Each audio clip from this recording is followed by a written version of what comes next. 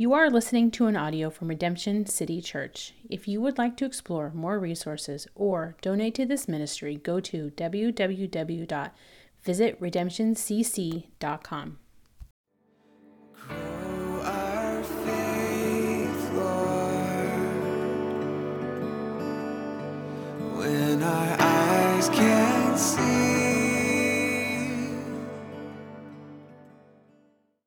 Hi guys, my name is Brandon, and I'm the lead pastor here at Redemption City Church. And you're just moments away from listening to a sermon exhortation, and I'm so stoked to be able to do that and to go along this journey with you. Now, our God on high, He still lives and He rules and He reigns all over the place. And the primary way that we see His heart towards us is in the text. And so when we say that we're about to listen to a sermon exhortation, we're saying we're about to have coffee with Jesus. That's awesome. Now, if you are not a believer or you're kind of questioning and trying to figure out this whole Christianity thing, I'm so excited you're here. Here's some ground rules. Number one, you don't have to believe anything that we're talking about. You can be so comfortable to ask questions to anybody in our community about things that don't make sense to you. We are not afraid of the difficult conversations that come out of this text.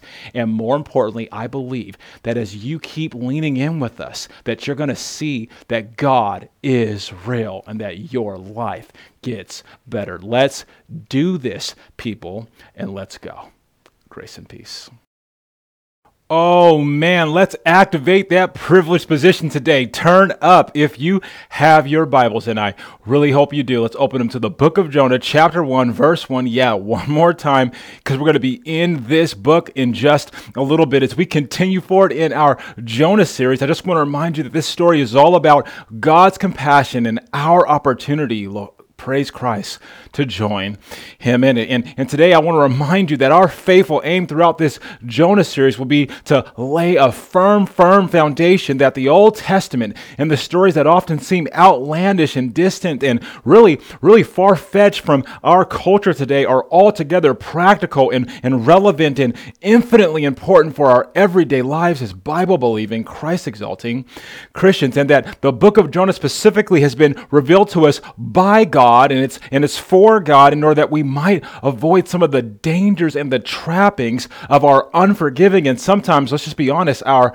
hostile hearts towards God and those that He decides that He wants to pursue and offer redemption to. Therefore, our aim together as we track through this sermon today is to offer quick obedience to the things that God's calling us to do right here in the text instead of delayed obedience, which is a fancy way for saying disobedience. That's going to be our hope today, transformationally, really today and throughout the rest of this series. Now last week in part 3, titled God's Costly Response to Our Costly Rebellion, we looked at segment B of that conversation, and we learned that the book of Jonah opened up with a really clear exhortation by God, and there was really nothing complicated about it at all. Like what God said was clear. It was a super clear, direct word from God telling Jonah to really get up and to get going over to Nineveh because they were wicked, and He had a message ready and available for them. But we learned that Jonah chose to act like he was playing a game of charades or perhaps Pictionary, and he was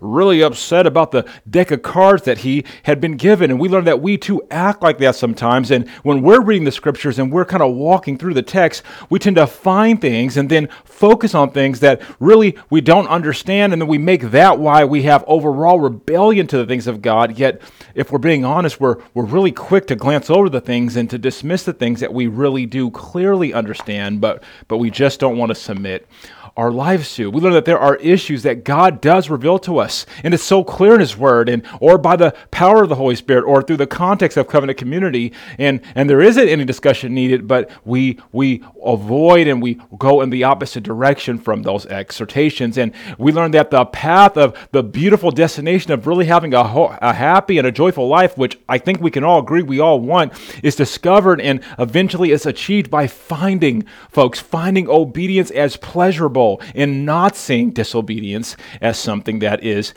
reasonable. We learn that discovery process and that journey is literally the most important part of a young believer's life as they mature and grow in healthy ways. And we all want to grow and become more mature in Christ, right? In healthy ways. We know that so much of God's word it's not confusing and it's not elusive, nor is it complex. Instead, it's often plain and it's direct and it's simple. We learn that obeying the Lord isn't just doing the right thing for the sake of doing the right thing.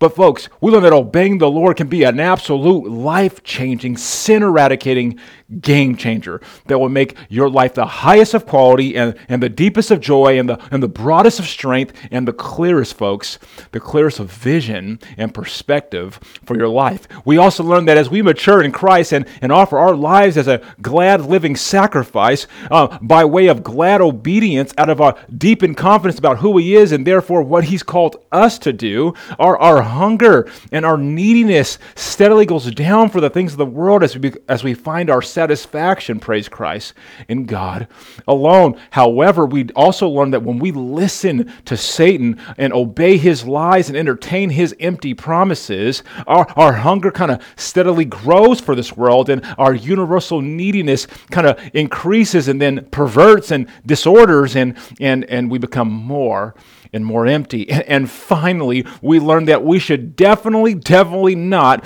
attempt to practice our obedience to the Lord by going in the exact opposite direction of the thing He's calling us to do, or by fabricating, we talked about that, right? Fabricating our next move in our lives to fulfill our own selfish desires. And that brings us to today, segment C of this conversation about God's costly response to our costly rebellion. And today we're going to really finish up our third and final conversation on Jonah chapter 1. So let's put those phones a little bit further away from us right now as we listen to this sermon than we usually do, and let's prepare our hearts and our minds to engage. I really want you to engage in this opening prayer in a real way with a little more intentionality, perhaps, than you usually do at the opening prayer. Because folks, we all have portions, right, of Jonah in our hearts. We have that spirit within us. Some of us have it at a micro rebellious level, and some of us have it at a micro rebellious level, but we all have portions, right? If we're being honest, we all have these portions, and today it's about laying whatever size that portion is at the feet of Jesus, at the cross, and saying, Lord, I surrender. I surrender my life, and I surrender my activities and my decisions and my perspectives, God. I surrender them all to you. Okay, so as we prepare to camp around the same 17 verses today that we've already really dedicated, if you don't know, over 3 hours already, we've been in chapter 1, as we again break cultural norms that boast and feature 30-minute little snippet TED Talks in replacement of really exhorting God's Word, I just want to encourage you today that we're going to read God's Word as amazing student learners, and we're going to unpack that, and we're going to see all that God has for us by the power of the Holy Spirit in some really, really amazing ways. And that means we get the glad opportunity to connect with God today for the next hour and a half or so. And that means we get to be in relationship actively with God for the next hour and a half. And that means we have the opportunity to deepen our affections and our love and our capacity to live like Christ for the next hour and a half. And I find that to be some really encouraging news. Okay, so I'm ready to do this, and I hope you're ready to do this. So let's get into God's Word now. Then we're going to pray, and we're going to see all of what God has. Let's bow our heads. So, Father, in Jesus' name now, as we spend some time together to study your word, I pray that our time would be powerful and that you, Lord, would change our lives and our attention to better things. Lord, every man and woman listening to this sermon is like Jonah in some really serious ways, Lord. I'm not exempt from that reality. We are all most definitely rebellious by nature. We were born that way, but what we choose to do with that nature is what will determine where we end up in this life. And therefore, Jesus, we want to bring our rebellion, whether it's a macro level rebellion or a micro level rebellion, no matter the size, we want to bring that rebellion under subjection to you today. because we want your offering of peace in our lives. And I pray that you, Lord, might be able to return us to our first love, and that the joy of salvation would not be taken away from us, and that the Holy Spirit would be our source. So, Lord, I trust you to speak specifically to each man and each woman listening to this sermon. And within each of the areas of rebellion that we have, please deal with it today in your word. Jesus, we pray these prayers and study this book knowing that your great love for us and your great satisfaction in yourself alongside the Father is established here in the text. You've already established righteousness, so now we turn to you and receive it from you, Lord. And we receive it as a gift, and we believe it by faith that it works for us. So therefore, awaken us to everything you have in this book of Jonah. It's because of your beautiful, beautiful name that we pray. Amen. Let's look at the word of God. And it says, "Now the word of the Lord came to Jonah, the son of Amittai, saying, Arise, go to Nineveh, that great city, and call out against it, for their evil has come before me." Verse 3 says, "But Jonah rose to flee to Tarshish from the presence of the Lord. He went down to Joppa and found a ship going to Tarshish. So he paid the fare and went down into it to go with them to Tarshish, away from the presence of the Lord." Wow, this is the weighty word of God. Okay, so the book of Jonah has this grand theme attached to it, and it's not Jonah. We've been learning that, right? Like, because Jonah is mentioned in this whole book 18 times, and Nineveh is mentioned in this book 9 times. The fish is mentioned about 4 times, but God, folks, our God is mentioned 38 times throughout the book of Jonah. Like, there's only 48 verses total. We talked about that in part 1 of our series, yet 3/4 of the book is about his name. His name is Yahweh, praise Christ. And I want you to know that every single story of the Bible is illustrating a picture of God's relentless pursuit of his people.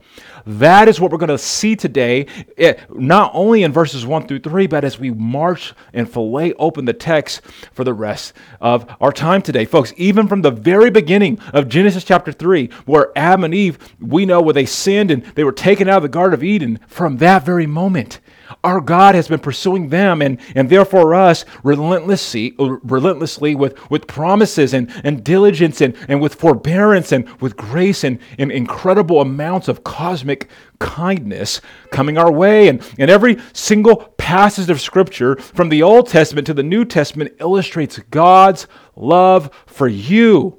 And I don't want you to ever forget that. That's what I'm trying to really nail into our hearts and attach to our minds. That this doesn't change. God's love and kindness from the Old Testament through the New Testament to our time today, it hasn't changed. Okay, so here's my question. What is God doing? And therefore, what is he saying in your life right now as he's relentlessly pursuing you? Because he is. Because as you study God's word with me and actually receive your very first, ready for this, your very first sermon homework assignment today, that's right, you're getting homework attached to this sermon, that's going to be a question I want you to answer in your heart. And to make it official right now, in the middle of this sermon, or in the beginning of this sermon, your homework this week is to read Jonah chapter 2 in its entirety, uninterrupted, on your own. And as you read it with a notepad in one hand and a pen in the other, I want you to pay extra careful attention to make sure your heart is softened and your mind is open, because as you study chapter 2, verse by verse, and you really intentionalize your time, I want you to pray and write down the things that you are seeing, that God is saying in Jonah's heart, and how Jonah's reflecting, and what that might mean for you today. Because my hope is, by the end of this assignment, that you come to the joyful conclusion that God pursues his people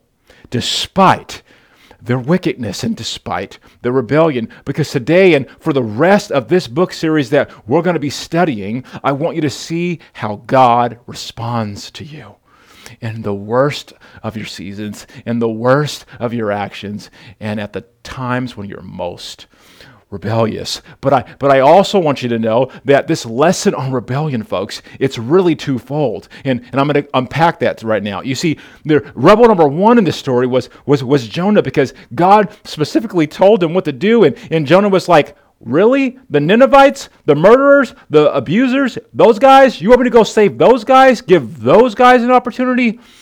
No, thank you. Pass. Like he wanted no part of it. He was like, no way. I want to go the different way. And he activated that rebel mentality. Okay, but there's another rebel. There's another rebel in this story, and it's God. And I want you to know that God was an even bigger rebel than even Jonah. And you see, God saw what Jonah was doing, and God saw how Jonah was running, and he didn't say, you know what? See ya, Jay. I never really liked you anyways. I was trying to free up my payroll, and you just made this really easy for me, so thank you. You've done me a favor. I'm moving on to someone else. Like, that's not what God said. Okay, but you and I, so often in our small thinking, sometimes say to ourselves in our heart, if we're being honest, I'm just going to do it my way, God. Can't you just find another person? That's not interesting to me. Someone else more holy or more into all that can handle that commission for you. But folks, God made you, and he made me. Like, he used his precious breath, and he breathed life into you, and he created you. And you were made in his image. We're made in the Imago Dei, and like the framework and the handiwork of our bodies and our souls, like it's all been made in the likeness of our Creator. So don't ever believe the lie and the hype from the enemy anymore that says that you don't matter or you don't have value, or God, that's Ephesians series, right? You don't matter, you don't have value. Okay, Jonah now. Don't you ever believe the lie and the hype that God doesn't care what you do. God cares infinitely about what you do. Always, folks. Remember that. Pay attention. God made you the way he made you in order that you would do what God wants you to do at this time, in this day, and in this age. Like, can't you see? God is rebelling even harder than Jonah rebelled, and we rebel. But folks, when God rebels, he does it in all the right ways. Okay, so let me keep pinpointing and over communicating and deep diving on this concept of rebellion, because when we're done with this today, my goal is that you will absolutely hate rebellion with all your heart. So let's do a quick poll right now and check our belief system right now. Are you guys ready to do this with me? Okay, so here it is. I want you to raise your hand, literally use your hand physically, and raise your hand if you genuinely believe that rebellion is a big deal to God, according to what you've been learning and according to what you know as a believer. Raise your hand. Do you believe rebellion is a big deal? Listen, throughout the scriptures, rebellion is a very, very, very serious thing to our God. And as a matter of fact, Samuel prophesied to King Saul and said, do you want to know what God really thinks about your rebellion, Saul? And he began to unpack that. But here's what's so crazy. What Saul actually did at that portion in the text would be pretty justifiable and kind of excusable in most of our opinions today, based on how we think in our culture that normalizes disobedience to God. It just depends on how you look at it. It's one of those things where you might be saying to one of your friends in your heart in a similar situation, like, hey man, I might have done the same thing. It just depends on how you look at it. It depends on what your perspective is. It's all about perspectives, you know. And when you look at it from this way, it's not really a big deal, etc., etc. Okay, so let's go to the text. So or the story in the Old Testament. So Samuel approached Saul and he was like, "Dude, what's up, dog? Like, I told you that God said to do something, and yet you did the exact opposite. And I'm just coming to kind of check you about that. Like, what are you doing?" And Saul was like, "Samuel, my homie, I see what you mean, but really, I was actually trying to help God out. You just probably didn't understand my perspective. I've been thinking about this actually, Samuel, for a while now. And I've been taking it pretty seriously, and folks, I'm not joking. This is a true story. 1 Samuel chapter 20. Check it out. It's legit. And Saul continues on to Samuel. I was actually thinking through things a bit deeper, and I had a different angle. You know, I just had a different take on how we should proceed with things. And so I just want you to hear my perspective. And Samuel responded, and he was like, "Dude, rebellion is like witchcraft to the Lord. Are you tracking with me? So stop rationalizing and stop justifying what you're doing, Saul. Saul, you've sinned. Okay, so I want to ask you again, like, how big of a deal is rebellion to you? Like, is it a big deal when you stand contrary to the word? Or is there room for you to rationalize and to justify and to underappreciate what God is saying? Like, okay, let me flip the script this way. Is witchcraft a big deal to you? Anybody? Is witchcraft a big deal? Like is doing a little bit of witchcraft over here and a little stabbing of the dolls with the really weird needles over there and a little blood-filled chant about that over there? Is that sound like a good time to you? Any takers? Raise your hand. Is witchcraft a big deal? Like, are you cool with your spouse or perhaps your children, like hanging out in the forest, chanting and dancing and burning things all around and shrieking and calling out to weird tree mythology realities? Like no way, right? Like most of us would be very mortified by even having an invitation for someone to be a part of that, let alone yourself. And okay, well, the Bible says loudly that rebellion is like witchcraft to God. Wow, that clarity, that's a big deal. But what's so sad is that we treat rebellion like it's a lightweight butter cake situation instead of the witchcraft level seriousness that God says it is. Because when it comes to rebellion, we start rationalizing and we start justifying and saying to ourselves and others, well, it all depends on how you think through it. And we say to ourselves, is this a macro rebellion situation or a micro level situation? Is it casual or is it a big deal? How many times did you do it? It's just one time, no big deal. Watch it, don't do it again. God's not too worried about that. Okay, and most of us probably would say that we aren't going around doing micro rebellious things all the time. Like, well, most of us are not really walking around trying to cheat or steal or abuse people, right? Like, but most of us would probably say that we do struggle in the micro level things, the itty bitty small things that we make not significant. But that doesn't mean it doesn't count to our God. Like just because your life looks pretty good from the outside, it doesn't mean that there's not a few chinks in your armor that can lead to great canyons of opportunity for Satan. Because let me just be honest, when you do that, Satan waits and he makes schemes, and we talked about that, right? The methodio, the schemes, and he waits and he lures and he makes 10-year, 5-year plans to take you out. And that's why it's so important, and that's where Saul missed out on, and that's what Samuel was trying to communicate to him. Because King Saul, that day in the text of 1 Samuel chapter 15, had a moment where Samuel turned to Saul and he said this, dude, because of your rebellion, because you rationalized it and you justified it and you didn't change your direction, you didn't repent and go in the opposite direction, here's the results of this. The kingdom is going to be ripped away from you, says the Lord, and you're no longer going to be king, bro. And I've come to tell you this bad news. Now, I want you to know that King Saul did end up living most of his life as the king, but he was not respected and he was not honored for the remainder of his days. And if you're not familiar with the story, David, a shepherd's boy, was eventually raised up. And David, folks, became king. And right here, we have a powerful, powerful picture of the gap between God's declarations and decisions and the deliverance, folks, upon those promises. Like, if you didn't catch that, Samuel came to Saul and said, King Saul, God says you're no longer going to be king, and the kingdom's going to be ripped.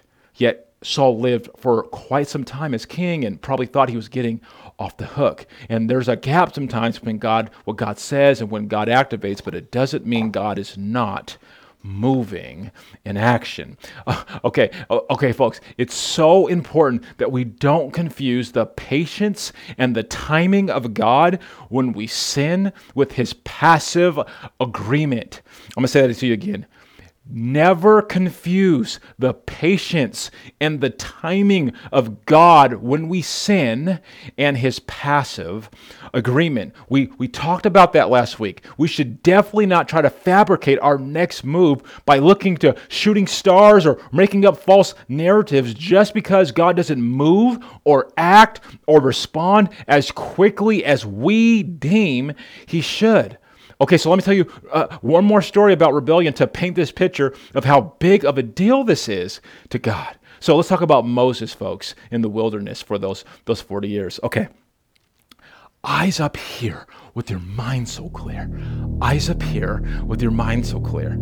Okay, so Moses was leading the children of Israel for 40 years. And one time God comes up to him and says, "Hey Moses, I want you to go and I want you to go strike this rock as hard as you can and water's going to flow from it. And this is going to be a symbol to my people that I will always take care of them. I see that they're hungry and right now that they're thirsty. Strike the rock. Let that be my symbol." Okay, so what do you think Moses did? He went over and he struck the rock and water gushed out. Miracle. And then a few years later, the people ran out of water again. And just for a moment, they've been having water and manna the whole time, but just for a moment they ran out of water and they grew hostile and they were all bent out of shape and they were arguing and screaming at Moses and complaining about what they needed, all while being filled with idolatry at this time. And God, folks, right in that moment decided to have compassion on them again. So he told Moses this time around to go speak to the rock. He says, "Moses, go speak to the rock." He wanted Moses to say some very important things, to advance things forward and to keep things moving with kingdom-focused intentionality. But instead, folks, Moses came down the mountain super angry at the people for questioning God and all their hostility, engaging in all the idolatry, and he does some kind of teenage mutant ninja turtle striking at the rock and hits the rock twice this time instead of one time, while rebuking the people, folks, while rebuking the Israelites. And do you know what came out of that rock when he did that?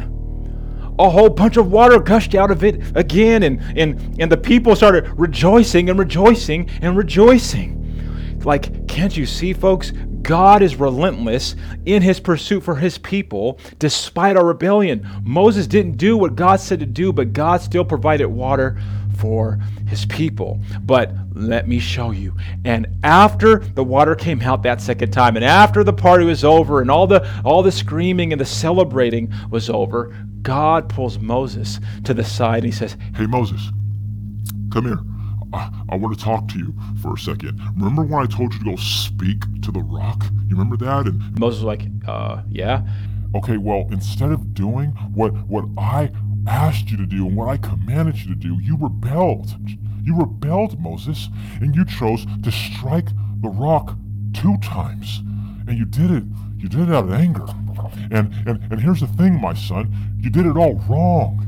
That's not what I called you to do. You went in the opposite direction of what I was wanting you to do. You fabricated the next move according to your mindset. You rationalized and you justified your actions and thought they deserved it, and you went on your own.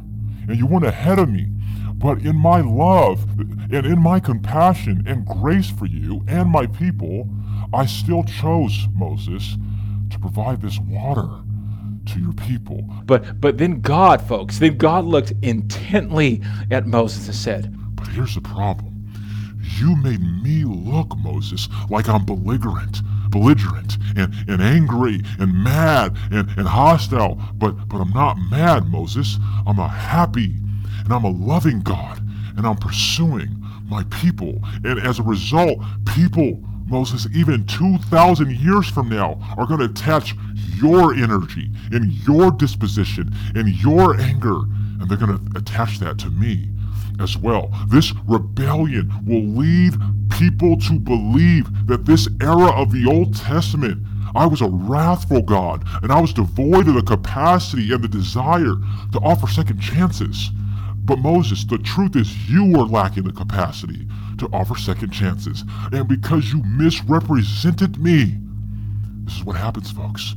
This is what happens when we represent God. And so God is saying, because you misrepresented me and because of your rebellion, unfortunately, you're not going to see the promised land, Moses. And I'm telling you that today, Moses, after 40 years of walking, you're going to come right to the edge of the promised land that you've been working towards. But because of your rebellion, and because I need to set a really important precedent for people for many, many generations to come, they're going to come after you, you're not going to enter the promised land. Oh man, okay, track with me, people of God, as we work through this. Why was God making this such a big deal? Like, why is God being so weird and so specific and so, oh my gosh, controlling about whether Moses struck the rock or spoke to the rock or licked the rock? Like, who cares, God? Why are you making things such a big deal? Why are you being so specific? Like, both seem kind of weird anyway, right? Talking to rocks, striking rocks, speaking. I mean, like, what's all this commotion about? I think we often think that when we read stories like this, particularly in the Old Testament. And we want to know, God, what's the purpose? Okay, well, the Bible teaches us that in the New Testament, that rock that followed them in the wilderness, folks, it was Jesus. It symbolized Jesus. It was a very, very important foreshadowing picture. And the first time the rock was struck by Moses, it was symbolizing and foreshadowing that Jesus would be struck by God on behalf of humanity at the cross. Oh, it's getting deep now. And it was on that cross that Jesus would be the rock that would pay the costly price for our costly rebellion. And yet, the second time God instructed Moses to speak to the rock and not strike the rock, it was because he was painting a second picture and foreshadowing that afterwards we would have access to him through Jesus. But I'm not done yet. Keep leaning in, pay attention. But God wanted it to be crystal clear that Jesus would be struck and crucified and punished only once. Only once would Jesus need to do this for us. Are you seeing how deep these implications are now? And Jesus rose from the dead, and he now lives victoriously like the conquering king that he is on the right hand of the Father. And folks, in order for us to get what we need from God, Jesus, the rock, doesn't need to be struck anymore. Jesus was already struck. He doesn't need to be crucified again. No more sacrifices is necessary, is what God wants us to know. That's the message of the cross. That's the gospel. The cross, Jesus, the resurrection, it worked. It worked. Instead, now, because the rock has already been struck, we can now go speak to the rock, praise Christ. Because of Jesus, we have access to the Father, and the water now flows freely. It doesn't stop. Oh man, it's without interruption. The rock, our Jesus, our conquering king, he endured and he paid the price one time, and we don't need it anymore. Oh man, like, can't you see God's ways and God's orders, God's providence, God's love? God was doing something beyond the sight of Moses and beyond the understanding of Moses and beyond the knowledge of Moses and beyond the time period of Moses and beyond the plans that Moses had, folks. He didn't explain all the details to Moses, but he definitely had important reasons for what he was asking of Moses, and that's why he was requiring exact obedience. And this rebellion was such a big deal to God because Jesus doesn't need to be struck twice, only once. Once was enough. It was such a big deal because he knew 2,000 years later that we would have sin and we would have shame and we would have our fears about the legitimacy and the lasting power of the cross. And he knew that we would constantly try to save ourselves and legalize our religion and our works and our efforts and punish ourselves and to punish ourselves and to punish ourselves. And God knew this radically. And he said, no, Moses, strike it one time, not twice. once gives us access to speak to the rock.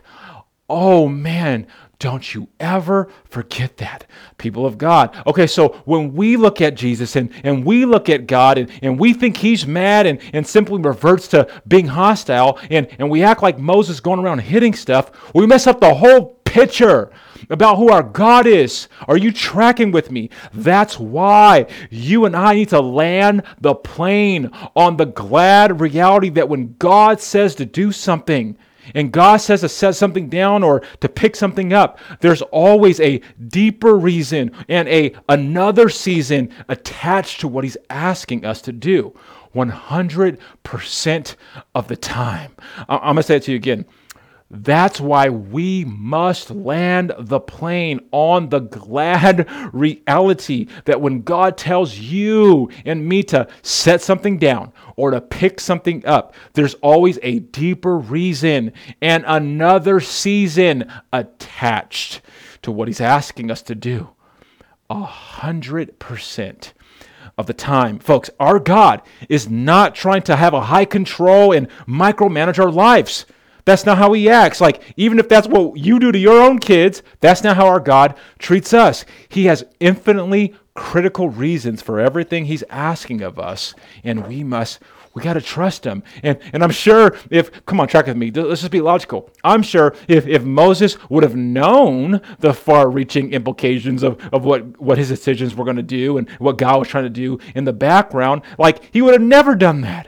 He would have never done his own thing. But here's the thing. Part of God's reasoning was running deeper than what Moses could see in that moment. Instead of doing the work to discern and to pursue God for understanding, like, God, why are you asking me to do this? And what are you trying to show me and teach me? Instead of pursuing God in that way, he operated with his feelings and what he thought was best. And he didn't account for the veiled parts, right? He forgot that there's veiled parts that he couldn't see, but may also be at play from God's perspective. And far too often, that's how we act too, isn't it? Like we skip all the what about what God might be doing, and we just skip the obedience part, and we skip the compliant part, and we say, God, if you would just tell me what it is, I would be more obedient and compliant, but I don't get it, so I'm going to fabricate my next move. But that's not how it works. From God's kingdom economy, folks. God doesn't owe us full explanations. Are you with me? Instead, he gives us kingdom-focused commands and promises that they're good. I'm going to tell you that again. God does not owe us full explanations. Instead, he gives us kingdom-focused commands, and he promises us that it's good. And this leads us to a very important takeaway, and it's on your screen. Everything God asks of us in Scripture has both an obvious part, a deeper part, and a veiled part to play in his plans and purposes for us as the people of God. The obvious parts are the things that we can see easily. The deeper parts are the things we can discern and learn as we mature in Christ. And the veiled parts are the things we may never know, but sometimes are granted a sneak peek into at God-ordained times. So when we rebel, it often is because we resist submitting to the obvious parts that we can see, or the deeper parts that we don't pursue, or the veiled parts we don't trust. Therefore, we should obey the Lord, always holding all three of these truths in tension. Okay, so let me put it to you this way simply. Some of you today are engaging in major rebellion, and some are engaging in some micro rebellion in your lives. There's some area, macro or micro, right now that you're not willing and you're refusing to take to the next level. Think with me now and put that in your mind. What's that area that you're not submitting to, you're not offering up, and you're not allowing yourself to go to the next level that God is calling you to? And we just don't want to answer that phone call, do we, that God's calling us with? But folks, God wants you to know that his will is infinitely important and that we need to answer that phone call. We just do. Now, last week I unpacked the fact that God's words and God's commands are not burdensome. 1 John chapter 5. And I'm only reminding you about that today, again, because I so desperately need you to know that the commands of the Lord and the things that He's asking of you are better than life. They're better than anything that you can manufacture and fabricate for yourself. Just consider Adam and Eve with me one more time, because it's literally the all-time perfect illustration. They both had everything that they could possibly need. Glad obedience without regret was theirs in a way that we have never experienced on this side of Eden. Are you tracking with me? They didn't just have glad obedience. They had glad obedience without any regret in a way we've never experienced now that sin has entered the world. But folks, Satan came in with a lie, and he challenged whether they truly had everything they needed. But folks, he also challenged the fact of, is obedience really something that can be pleasurable? And Eve just began to believe that lie and entertain those questions more and more. Folks, she developed an attitude and an action, and Adam allowed it to go unchecked by God's word. And the results, as we've studied many times, right? It was devastating for them and for us and for all of humanity. Like, can't you see? It's a battle of the mind to radically believe what God declares is true, that it is true. It's a battle of our minds, and it affects our hearts. And that leads us to two very important principles that I want to unpack today. So let's deal with the first one right now. It's on your screen. Number one, this is so important. The longer an attitude or an action goes unchecked or uncorrected, the harder it is to reverse course towards the Lord. Folks, the longer you keep going in the wrong direction and doing the wrong things and saying the wrong things and having the wrong attitude, it becomes harder and harder to find your way back to the Lord. So if you've been messing around with an attitude, or you've been messing around with an action that's against the Lord, you need to deal with it today. Make it today. If you haven't been answering the Lord's phone call, pick it up today. Remember, I don't care if it's been a day or a month or a week or it's been years. You have the opportunity in Christ to pick up that phone call today. And listen, if you don't pick up that call that God is asking of you, God will most definitely intensify the storms in your life to get your attention. And it doesn't have to be that way. Okay, here's the second principle. No matter how hard you run or rebel, God runs and rebels even harder. Pay attention. No matter how fast you think you can run away from the Lord, God has a plan to meet you there every single time. Whether that's through a fish or through a storm or a group of people, He has a way to get to you. You can't outrun Him. And I can tell you right now, personally within my own story, I am definitely someone who's been apprehended by God in my own Jonah rebellious seasons that I've had. And He rescued me, and He did that through loving discipline. But the good news is He found me, and He didn't abandon me. The good news is that He restored me, and He didn't with finality condemn me. And the most beautiful thing is He's continuing to restore me and to make me in the image of His Son, despite how I fall short. And He'll do the same for you if you lean into that reality. Now, last week, we worked our way through a deep dive of verses 1 through 4, if you remember in part 3, but we ended up going just a little bit faster than I wanted, specifically in verse 3, and there were some really important things that I really wanted us to really get in some life application ways that we're going to do today. So we're going to start to really comb through the text just one more time, and we're going to see all these little intricacies that I believe God has for us as we enter into our last dive of chapter 1 today. So let's take good notes and, right on the sides of your papers. Let this go crazy today and be amazing student learners, because we have so much in between the lines of these verses, because our God, He's big. Okay, so let's do this now. Jonah chapter 1, verse 3, it's on your screen.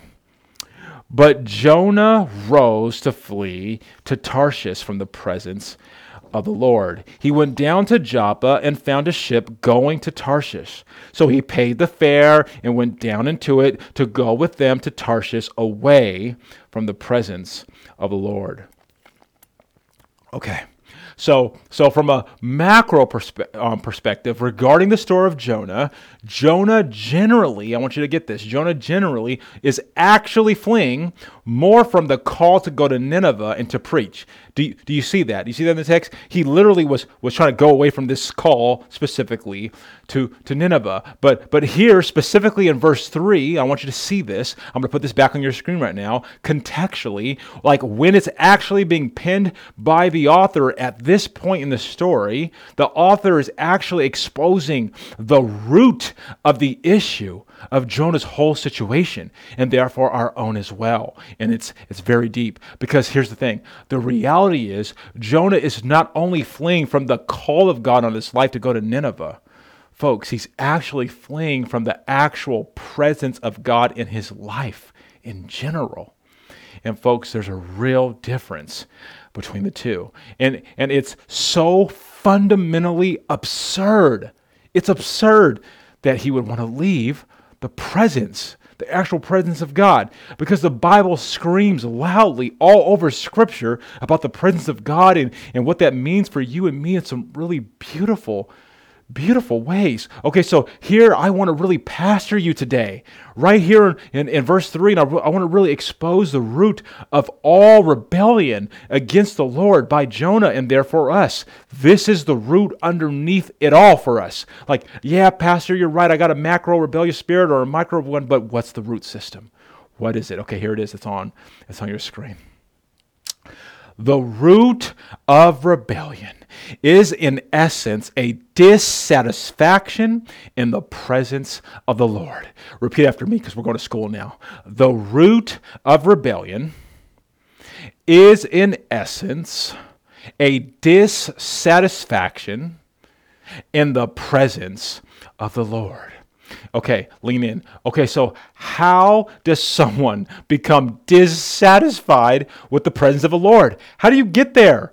Like, does it happen by God letting you down, or perhaps God hurting you in some way, or God attacking you? Like how do we get here? How do we get to a point where we're dissatisfied in the presence of the Lord? Like, has He disappointed us or done something? Like, what is your story, and how do you think you've arrived to being dissatisfied in the Lord, which is the root system of your rebellious heart? Okay, well, let me answer this question for you with some gospel truth, and I want to really pastor in a real way today. Okay, here it is.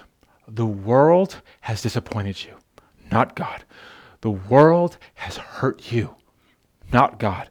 The world has attacked you in real ways, not God. Sin and the world, they failed you and abandoned you, not God. And you need to start to speak that truth over those lies in your heart, that God is the perpetrator of those things, because it's creating a root system that's leading to a rebellious heart, and it leads you to a destination that you don't want, people of God, because there's some pain in this room. I know there's some pain in this room right now as those who are listening to this sermon, and that pain that has not been dealt with at the cross, that pain that you're not taking to the cross, is going to lead to rebellion in your heart and in your actions, because you're going to blame God for your situation. Are you tracking with me? And I guarantee you that your situation is filled with pain and disappointment and trials. But here, Pastor Brandon, today, it's not God's fault. Okay? It's not God's fault.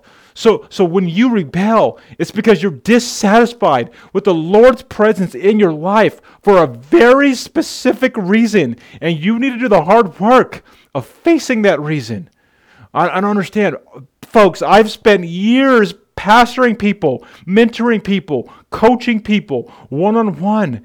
And I hear about their sin and their shame and their decisions. They ruin their marriages. And it always comes down to a dissatisfaction with who they are or what they're not getting and what God's not providing. And then they try to solve it on their own. But that's crazy. So when you rebel, it's because you're dissatisfied in the Lord. And you got a reason. But are you going to pursue that reason and take it to the cross? Because for so many people, we rather just run away from God and run away from his presence. And we then substitute our relationship with God trying to satisfy ourselves because we believe he's being too stingy to provide the things that we need. So I want you to know, and I want you to work through that today, because the real deal is about the presence of the Lord. And the real deal is that the presence of the Lord is a beautiful thing and a God-glorifying thing and a game-changing blessing for your life. Because the Bible says in Psalms, this is legit, because the Bible says in Psalm chapter 16, verse 11, you make known to me the path of life. In your presence there is the fullness of joy. At the right hand are pleasures forevermore.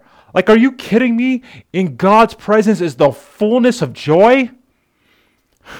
The fullness? Anybody not want the fullness of joy today? Like, and the Bible also says in 1 John chapter 4, verse 8, anyone who does not love does not know God, because he is love. Wow. So therefore, in the presence of God is the fullness of love, because he is love.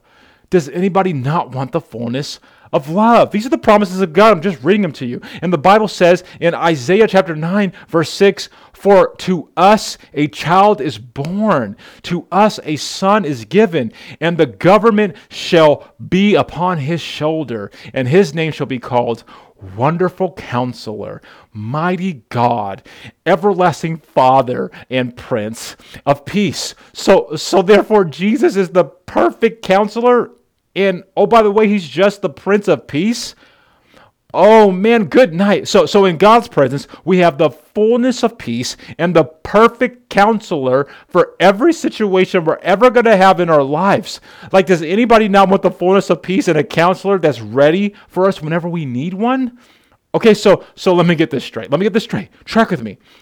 In the presence of the Lord is the fullness of joy and the fullness of love and the fullness of peace and the fullness of someone who could meet us right where we're at, radically know our heart in the ways that we want to be known, in the most intimate ways, to help us through any and every circumstance, and serves as our perfect and wonderful counselor. Like, who in all of the universe wouldn't want to be in the presence of someone who boasts that type of a resume? Like, who wouldn't want that? I'm going to tell you who doesn't want that. Far too often, we don't want that.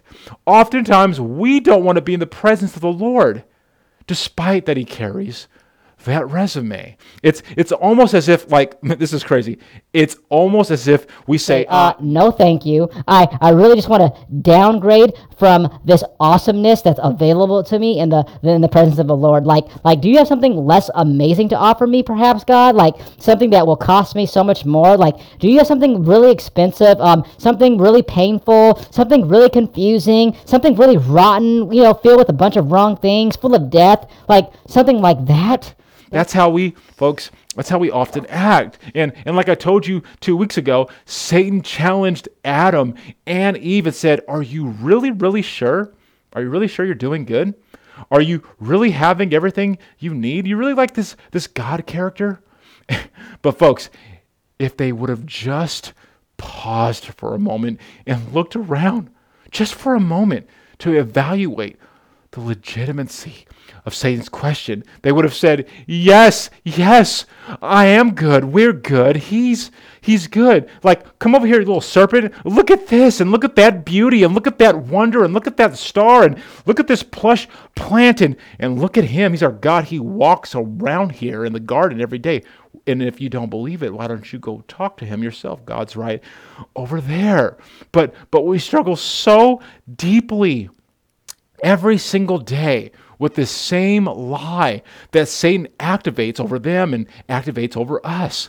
So when God wants us to get up a little bit earlier from bed and to memorize the scriptures and to meditate and to worship on his precepts, we often just want to sleep a little bit better because we think that's that's better for us. Or when God wants us to seek him and to go on maybe a morning prayer walk on a beautiful beach in perhaps the state of Oregon, and that he's created for us to walk on, instead we want to stay home and we want to just kind of scroll through our Facebook because that's more pleasurable. And when God wants us to go love on our neighbors and show them kindness and invite them to church and bake them a pie and invite them over for a simple, modest, but love-filled dinner, we'd rather stay home and just kind of stick to ourselves and do something different because it's better to us. And we believe all these stupid lies, and we just rebel in all these little and in big ways. And so let me say it again. The root of all rebellion is a dissatisfaction in the presence of the Lord and the things he's asking us to do.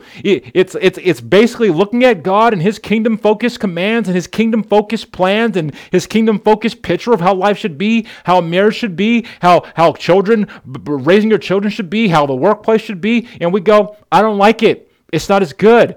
That's what it means. I'm dissatisfied with your plan, God. But let me tell you, the gospel truth right now, God has never disappointed you. He's never hurt you. He's never let you down. And his plan and his purposes are most definitely the best life you could have. They're filled with the most love, the most joy, the most peace, and the most excitement that you can have this side of heaven. So you need to cut out the noise and be a kingdom warrior that God has called you to be, and get armored up and say, no.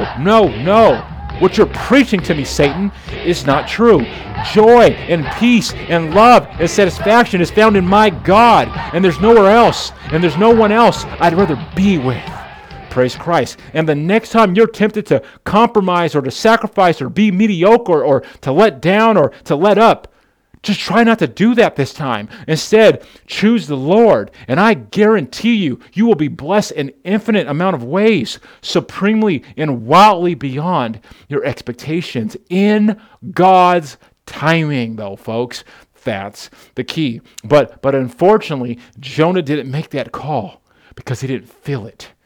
And you may be there right now. Okay, Pastor Brandon, I hear all this, and I read all this, and I see what God says, and I see how you're preaching the word faithfully, but I don't feel that. It's like it's foreign to me. God says he's the fullness of love, but it doesn't feel like it. God says he's the fullness of peace, but it doesn't feel like it. It's words on a book, but it ain't active in my heart. Well, folks, Jonah felt the same way, and he didn't make that call. And as a result, he fled from Tarshish, and he went in the wrong direction. And unfortunately, he made some really bad decisions, and it led him down a path that he didn't want to end up on, and it really ruined, folks. It ruined his life. So here's one of 4 ways that you can also ruin your life if that's what you really want. I'm gonna unpack these for you today. Here we go. Number 1. If you really want to ruin your life, just leave the presence of the Lord and try to get away from him as fast as you can. That's all you got to do. Like, if you really don't want to, tap out. Just tap out and say, you know what, God, I don't like your presence. I'm dissatisfied with it. Your plans, your ways, how Ephesians unpacks what family should be, I don't want any part of it. I'm going in the opposite direction. I'm going to go as fast as I can. Folks, that's all you have to do. And you will see where that leads you. But let me give you a second option. Here's a second way that you can literally ruin your life if that's what you want to do. Number 2, if you want to ruin your life, just keep downgrading your surroundings. That's all you got to do. Just downgrade your surroundings. Let me show you in the text right now. Jonah chapter 1, verse 4. But the Lord hurled a great wind upon the sea, and there was a mighty tempest on the sea, so that the ship threatened to break up. Okay, so let's just talk about geography for a moment. If we want to downgrade our surroundings and go in the wrong direction, because that's what Jonah was choosing to do. So let's talk about geography. So if you're in Jerusalem and you need to get down, because that's where Jonah was, and you need to go down to Joppa, you're going to need to walk around 20 miles to get there. Now, I've been doing a lot of exercise lately, and I'm walking sometimes up to 8 or 9 and at the most 10 miles a day, broken up over 2 or 3 times. And I can tell you that's pretty exhausting. So if you took a trip 20 miles to Joppa, I think we all can agree that you would be feeling it physically. You would know that's a pretty hard and arduous walk. And so as you arrive in Joppa, you would know that you just did something that was pretty strenuous and pretty hard. Okay, well, Jonah knew that he was working overtime. His body was telling him, I'm sure he had cramps in his legs, that he was going far out of the way, sweating in the opposite direction just to get to Joppa. And as soon as Jonah got to Joppa, all of a sudden he probably was like, wow, this place smells pretty funny. It's very different than Jerusalem. It's like a fishing town, and this is not my normal Jerusalem experience. And there's an awful lot of a lot of Gentiles here, and I don't really see people like this, and it's really busy and chaotic, and I'm not used to really anything that I see around me. And I bet you that his Amber Alert system, folks, was going off like crazy in his heart because Jonah was ignoring what God was calling him to do. And folks, I guarantee you, Jonah knew it, and that's no bueno. So what about you? Like, have you ever been in a situation where you are somewhere you're not supposed to be, and you feel that fish, you feel that Amber Alert system going off, and you feel like a fish out of water? You know that funny feeling when you know it's like awkward and you're not supposed to be there, that uncomfortable energy you have, and you feel like the presence of the Lord telling you you're not supposed to be here and you don't belong here and you're not on mission here, but you kind of go shh, shh, shh, and you kind of try to wave it off. Have you ever felt like you're in somewhere you're not supposed to be, and you can clearly tell that you've lost your way, you've made decisions, and you've compromised yourself, and you're feeling guilty, but you feel paralyzed like you can't move? Because I have. Folks, I remember being 19 or 20 years old, and I was just getting into ministry, yet I was a very young man, and I felt like I was like losing some of my friends and the way we used to hang out. And so I decided that I wanted to go to a house party and smoke some cigars and hang out. And they were doing some beer pong. And I was like, you know what? I'm not going to be drinking. I'm only going to try a couple cigars. I'm going to just be, I'm going to be a good Christian there. And I kind of rationalized and I justified my presence being there. And so I went to this house party because I had missed my friends, and I felt like I was, growing up so fast, and I'm so mature, being a pastor, all these different things. And so I went to this party, and folks, I was only there for 30 minutes, and I felt so uncomfortable. And it wasn't because I was doing anything wrong. I didn't even end up wanting to do the drinking of the cigars. And no matter how much I tried to laugh and play and entertain and do what I wanted to do, which was to be amongst them, I just kept hearing this whisper, and it was like, Brandon, you specifically aren't supposed to be here. I have somewhere else for you to be. And folks, it took me like 2 hours, but I eventually said, I gotta go. I'm not supposed to be here. Okay, so let's keep tracking. Here's a third way you can ruin your life. Just for anyone who wants to know how to do that. Here we go. If you want to ruin your life, simply justify everything that you do. Oh man, because Jonah is down in Joppa and he knows he doesn't belong there, but he tells himself, you know what? Maybe it's not a big deal because there's a ship here. They're looking for someone, and I need a boat, and they're offering to sell a ticket for the boat. Maybe that means it's okay for me to be here. And the Bible says that indeed these men allowed Jonah on the boat. And I don't know if he found this boat through boatfinder.com or eBoat Harmony or whatever he was doing, but all of a sudden, what I do know is that he found an opening to justify his actions. Let me say it to you again.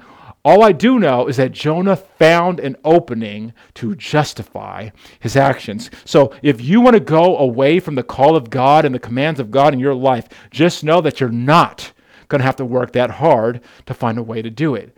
Don't think that the path of easiest resistance means that God is okay with it, because it's always easy to walk away from the Lord because Satan this is the devil's playground in this world, and he has a million infinite schemes to pull you away, because a job will open up, but you're not really praying about it, and you're not really listening to God about it. And you'll say things like this: I guess I'll just take the job. I mean, it's giving me a promotion. It's going to pay me more money. Everybody needs a good upgrade. And then you have people in your corner saying, okay, yeah, it's fine. It's totally fine. It's not a bad thing to take this job. If they're going to offer you more money, of course God's will, and God is going to permit that. But folks, of course it's not inherently a bad thing to take a job. Of course it's not an inherently bad thing to accept a promotion, but neither was visiting Joppa. That's not illegal, and that's not a sin, and neither was paying the legal fare for the boat that he legally paid for to go on that boat from Joppa. That isn't inherently a sin either. It's not a bad thing. Like, nothing Jonah was doing was unfair or illegal at all. But I want you to know that Satan will provide you with plenty of ways that aren't inherently bad and aren't inherently sinful in and of themselves, but they will be incredibly distracting and sometimes sinful and specifically bad for you. Are you tracking? And if you don't train yourself to tune out his voice and to increase your appetite for God's voice, you're going to justify whatever action you need to take to get away from the will of the Lord if it doesn't line up with what your flesh desires. Okay, so here's a really important principle that I want you to think through right now about your life as we kind of camp out on all these subjects. Here it is. It's on your screen. Just because it's ready and just because it's available to you, it doesn't mean it's right. And just because the doors are open doesn't mean God opened them. Repeat after me. I want you to use your voice right now, you amazing student learners, and let your heart hear this. Repeat after me. Just because it's ready and available doesn't mean it's right. And just because the doors are open doesn't mean God opened them. Like, have you ever found open doors in your life and considered that perhaps Satan is the author of them and he's trying to get you screwed up? Do you ever think of it through that way? Is that a category for you, that an open door could be from Satan? Like, have you ever considered that perhaps Satan is the one that's opened it up, and this offer of plush and attractive and seamless, harmless door is a distraction to deter you and to destroy you from the Father of all lies? Let me give an example again from my own life. Later on in my pastorate, when I was like 25 or 26, I had the glad opportunity to play professional basketball for a league called the ABA that was expanding in the local city where I was preaching and teaching in. Folks, when this opportunity came to make some really good money, everyone was telling me to do it. I was a coach on part-time. I was a coach in a local high school. All my players were like, do it, coach, do it, coach. I had many people in my family saying, take that opportunity. It's an opportunity of a lifetime. You should do it. You should do it. I even talked with some people in my church, and they're like, of course you have to do that. Anybody would do it. If somebody got an opportunity to play professional sports, anybody would take this opportunity of a lifetime. But unlike what I did when I was younger at 19 at that party, this time I activated my spirit-filled position, and I sought God, and I listened for God's voice above the noise and God's voice above the culture. And I said, God, what would you have me to do here? And folks, over time, God, he made that path known to me, and he made it clear to me, and he gave me a readiness and a peace in my heart. And I said, I'm not going to take this offer. And everybody thought I was crazy. Now, this is how the story goes. It doesn't always work this way, but let me tell you how the story goes. Less than 2 years later, this whole ABA expansion team would collapse. It would collapse, folks. You see the ripple effects. I could have walked away from a career that God had for me to preach his gospel, something I'm doing now 15 years, and I could have walked away from it with something that was not going to last. And then where would I have been? Okay, so let's just keep tracking, because here's the fourth way, though, that you can ruin your life in case you still want to be rebellious. I got a blueprint for you to activate your rebellious desires. Here it is, number 4. If you want to ruin your life, just finance it and then do what you want to do anyway. Because that's what Jonah did. That's what Jonah did. He somehow got the money, and somehow he figured it out. Now maybe he was wealthy, but most likely, historians and theologians don't think so. Most likely he borrowed that money. But the bottom line is Jonah found a way, and he figured it out, and he forced a door open. But I want you to know that when you do things your way and you go the long way and the belly of the whale way like Jonah, you're always going to pay more than the bill at face value. And I promise there's always going to be hidden fees. But when you do things God's ways, here's the good news, folks. When you do things God's way, he always picks up the entire bill. And any hidden fees we never experience because he picks up that bill as well. That's really good news. And you may have already experienced times in your life where you're like, man, I really thought the Lord was leading me to make such and such financial decision, but now I'm in this really bad situation. I'm extending myself and I'm overexerting myself and I don't know how I got here. Okay, pay attention. I don't know what conversation you were having with the Lord when you were trying to figure out what he was asking you to do about that financial decision. But what I will tell you, based on all of my time pastoring and working with people in financial situations after they chose to do things their own way, I can tell you this. All of a sudden, when that bill came in and that overdraft became real, all of a sudden they were in my office and they said things like this. Maybe this sounds familiar. I need your help. I really screwed up. I knew deep down in my heart that I couldn't afford to make that purchase, but I ignored it and I did it anyway. Folks, that's the truth. Deep down, we knew we should have made that purchase. We knew we did the wrong thing. We knew we should have got the cheaper thing and not the more expensive thing. We knew we should have got nothing and not something, but we did it anyway. Because all of a sudden, when they get the bill, and when you get the bill, and we deal with the pain of our decision, then we want to go, oh shoot, I screwed up now. And we all have that little voice inside of us, right? We all got that little voice, that little whisper voice telling us we shouldn't do something. Don't do it.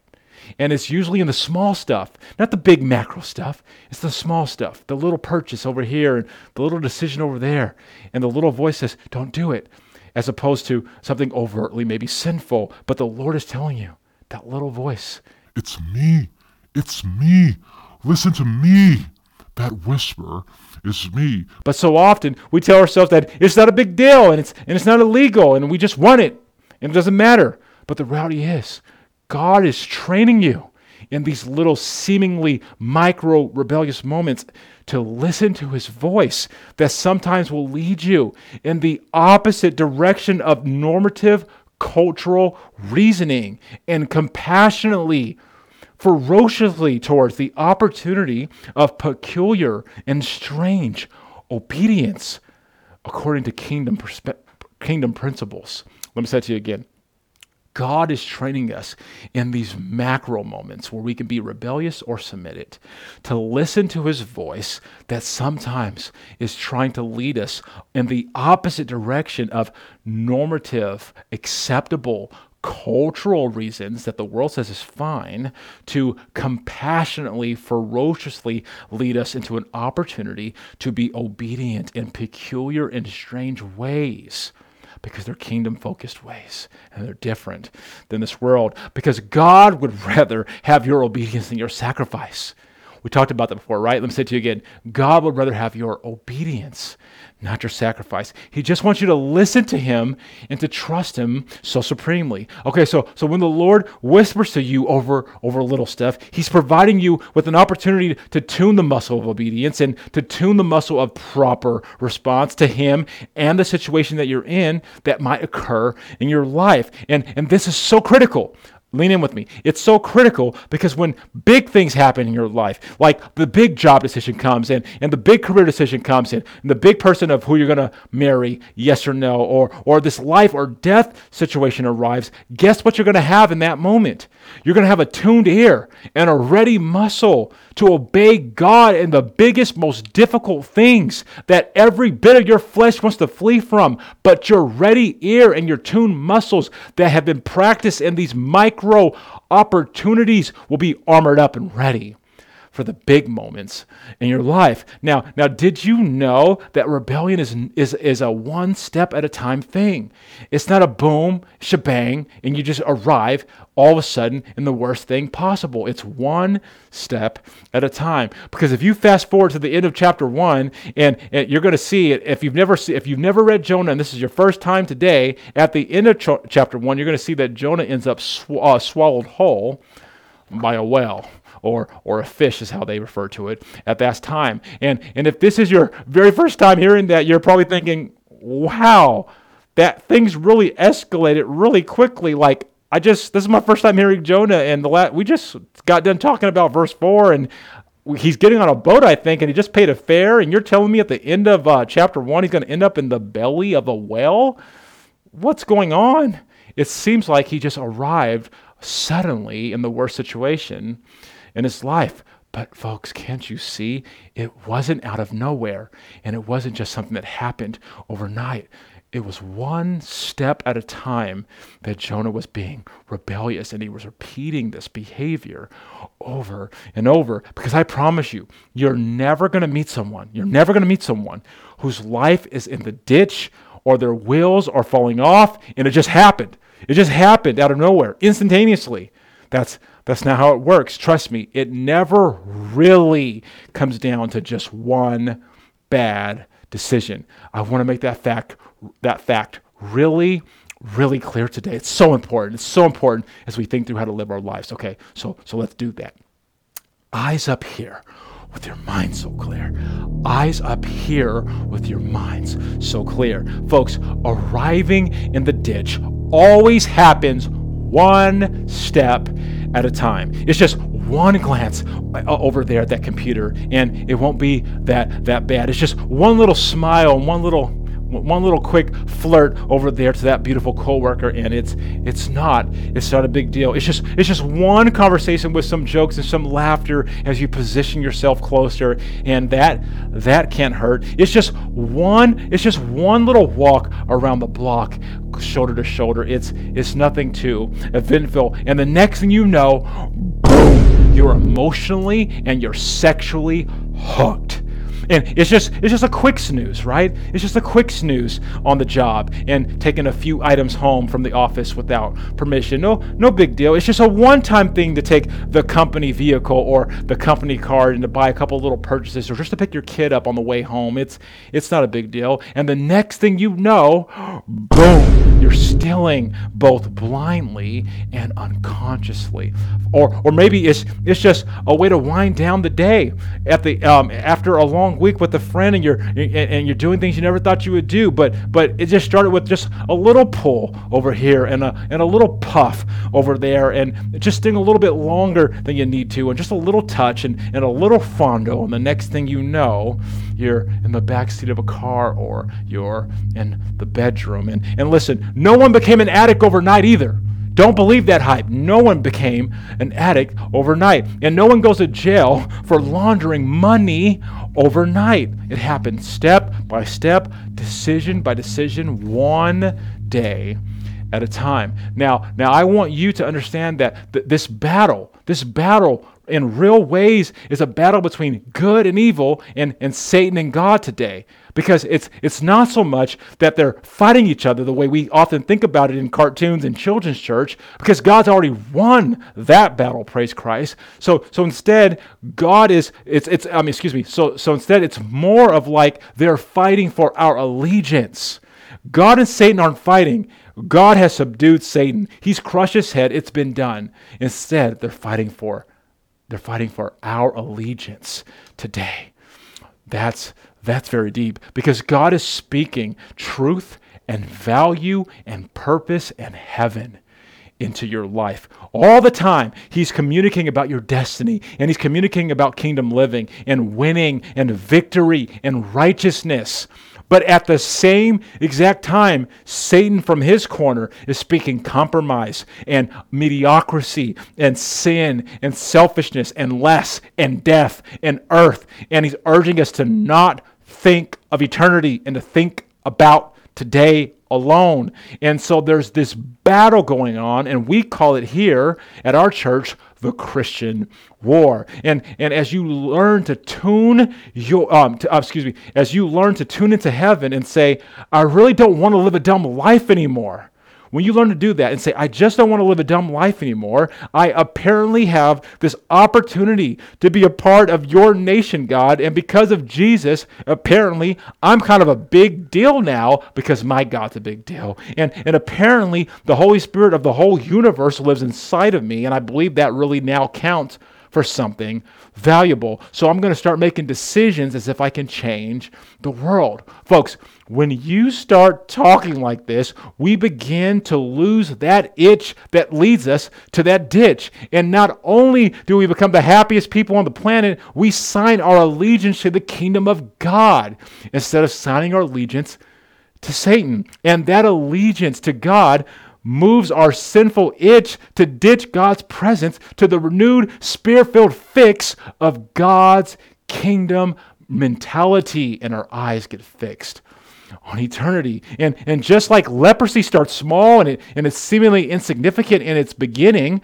yet is incurable and destroys lives, so also rebellious, once it completely takes hold of you, causes heavy damage. But it doesn't happen overnight. That's what you got to understand. Stop being so comfortable when you take that step in rebellion and think nothing's happening.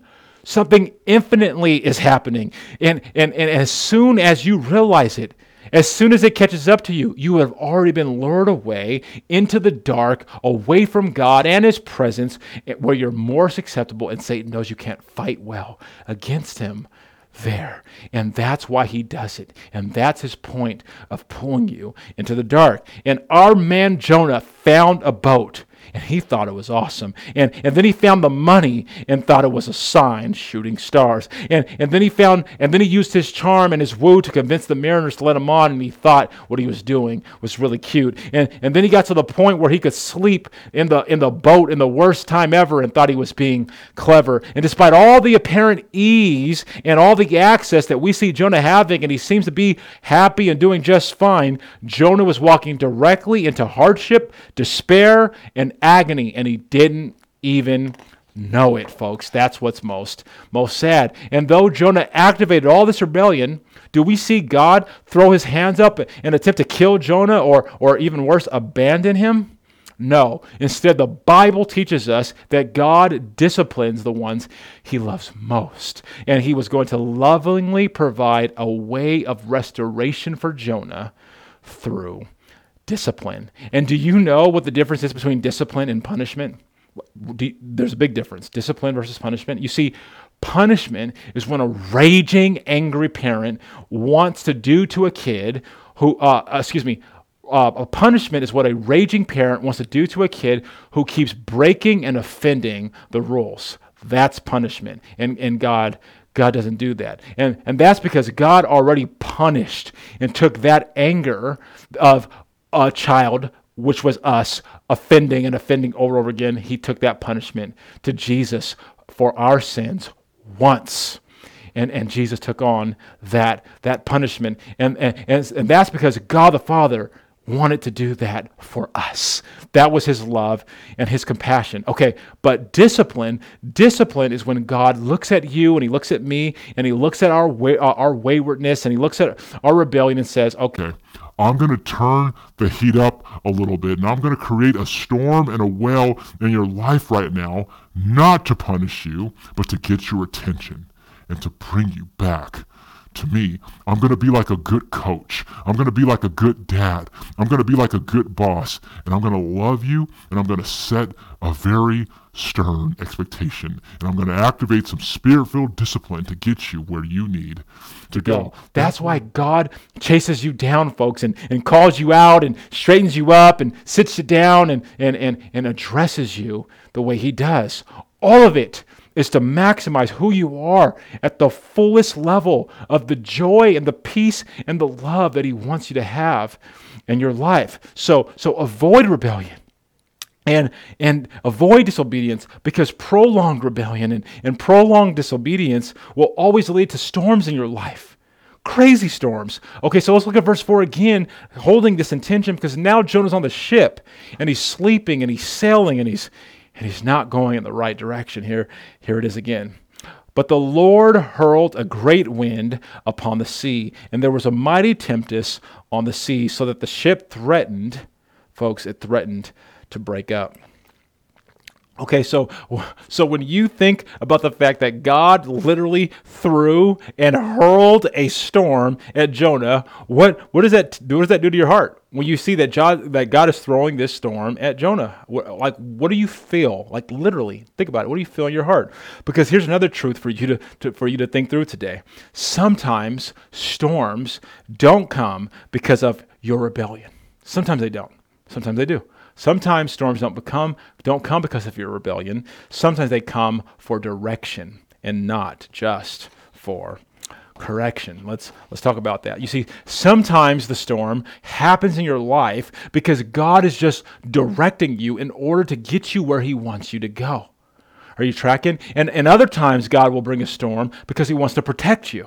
And it's important that you give room for that in your theology of God and in your life and in your part in it. It's not always because you're being rebellious. Sometimes he's protecting you and he's guarding you away from something that can get you really hurt. Because someone might be listening right now to this sermon and you're thinking, dang, Pastor Brandon, like to my best ability, I'm being humble. I'm tapping out. I really think I'm actually where God wants me to be. I honestly don't think I'm ignoring God or rebelling from God. But yet I'm still in a crazy storm right now. Like I'm being faithful and I'm taking care of my sick mom and then my dad is being rebellious and I got 3 kids at the same time and I'm in a storm and I'm going to church and I'm being faithful, but I'm in a storm. Like, what does that mean for me? Okay, well sometimes the storm isn't for correction. And sometimes it's not even for direction. You may be in the right place. Your direction is fine. And sometimes it's not even for protection from something he wants you to avoid. Sometimes, folks, the storm is for perfection. Say that with me again. Sometimes our storms are for perfection. Oh, man, because maybe the Lord is saying, I want to do something so amazing in your life out of this difficulty. But I'm going to need you to navigate this storm first so I can sanctify you and purify you and prepare you for what's coming in your future. And right now, I'm preparing you for that. I'm preparing you for that, my son and my daughter. And it's going to be tough, and it's going to be tight, and it's going to be difficult, and it's going to be uncomfortable. But I want you to start asking me through the difficulty. And I want you to start pursuing me in the uncomfortability and to say, God, what are you teaching me? And what do you want me to do as you perfect me through the storm? Okay, so folks, when the storms of life arrive at your doorstep, you need to start asking God some very specific questions like, what do you want me to learn in this storm? Are you directing me? Are you correcting me? Are you protecting me? Or are you prefecting me? All right? These are the 4 categories of questions that you need to do when you pursue God. I've talked to so many people that are like, I don't know how to pray. How do I pray to God about my situation? Here you go. These are the 4 main questions to ask God in a storm.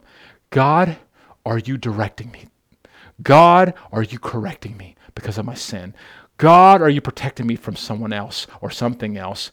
Or God, are you perfecting me for what you have for me next? Direction, correction, protection, and perfection are the instruments that God does when he wills a storm or allows a storm in our lives.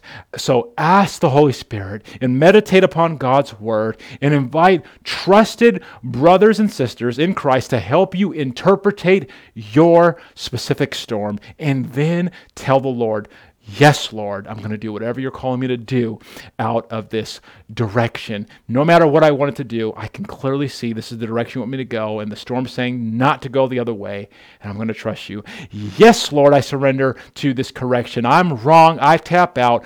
I was being a zero, but you're being a radically relentless saving hero. I'm sorry for sinning. I'm sorry for rebelling. Thank you for the storm of correction. Yes, Lord, I surrender. Thank you for the storm of protection. I was really trying to go in this direction I wasn't supposed to, but you closed the door aggressively, and now I heard what happened to such and what they did and where they ended up in the ditch, and you protected me, and I praise you for the protection. Yes, Lord, I surrender for the storm of perfection. Though it's uncomfortable, I believe you're preparing me for something great. This is how we walk through our storms. Okay, let's look at the first half at least of verse 5. It's on your screen.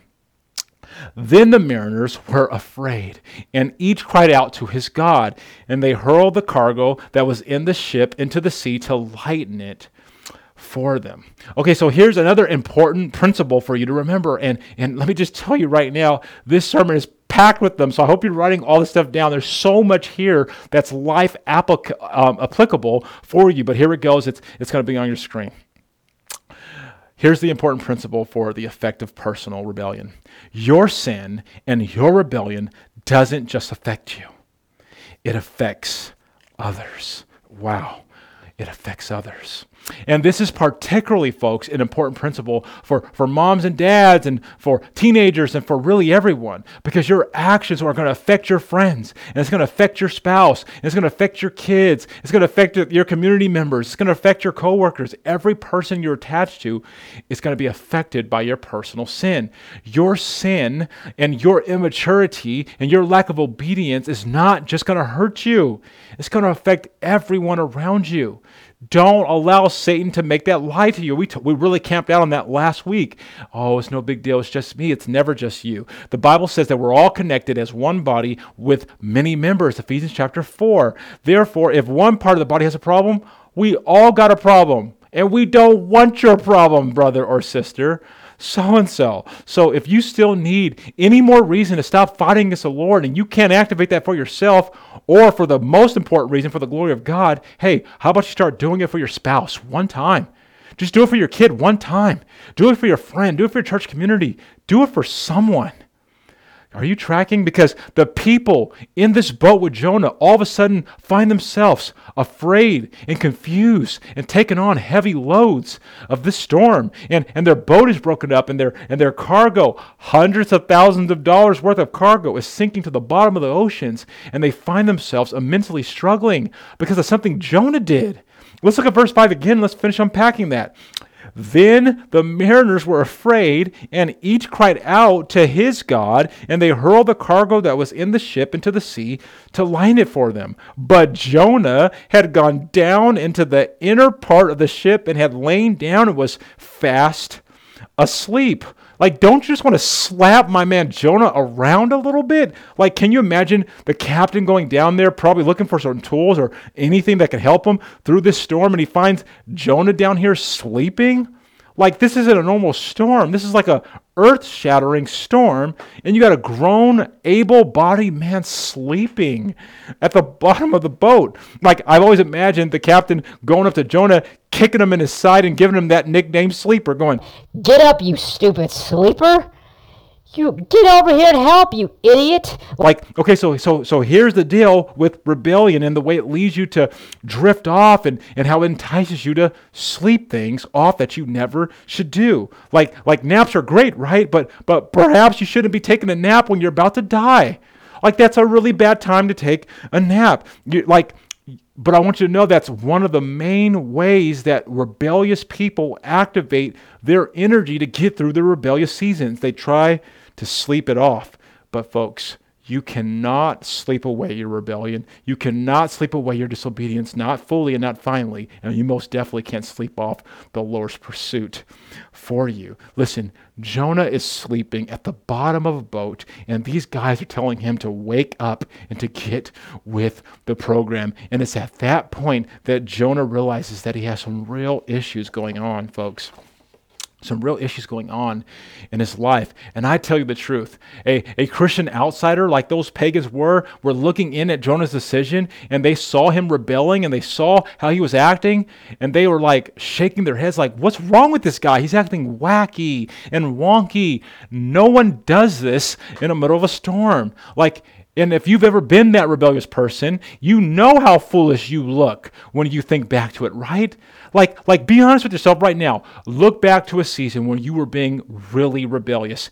Doesn't it look really stupid and wacky and wonky now that you look back on it from today's vantage point? Or perhaps if you've ever dealt with someone who's been super rebellious, you know, that wayward husband or that wayward wife or that wayward young teenager or young adult, and you look up and you see how they're acting and what they're doing, and you're saying to yourself, man, this person is really screwed up. Why are they acting like that? Don't they see what they're ruining for themselves and for others? But that's why it's so it's so ridiculous when rebelling people attempt so desperately to sleep off of their storms. It's ridiculous. But folks, that's what our sin does. It numbs you out and it makes you a coward, and you lose all sense of reality and perspective about the danger going on around you. No matter how many people are telling you to wake up, you don't want the uncomfortability, and you just keep trying to sleep. Like the ripple effects are happening all around you, and you're losing opportunities of a lifetime. Relationships are breaking forever, and you don't even know it because you're asleep. You're dead asleep.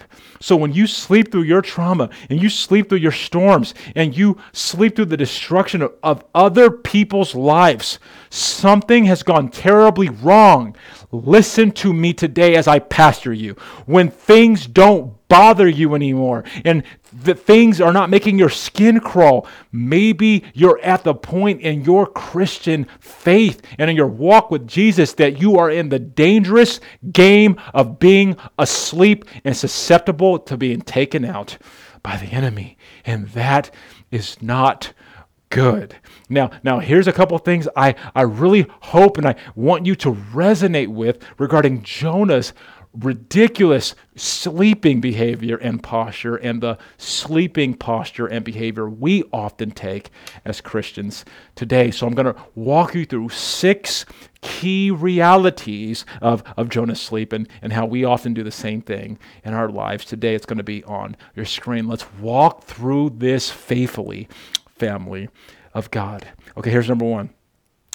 Jonah slept in a place where he hoped no one would see him or disturb him, right? He's on the boat. He goes to the bottom of it, the corner of the bottom. He thinks he's going to be slick. He thinks they're not going to need him. He thinks it's just about him.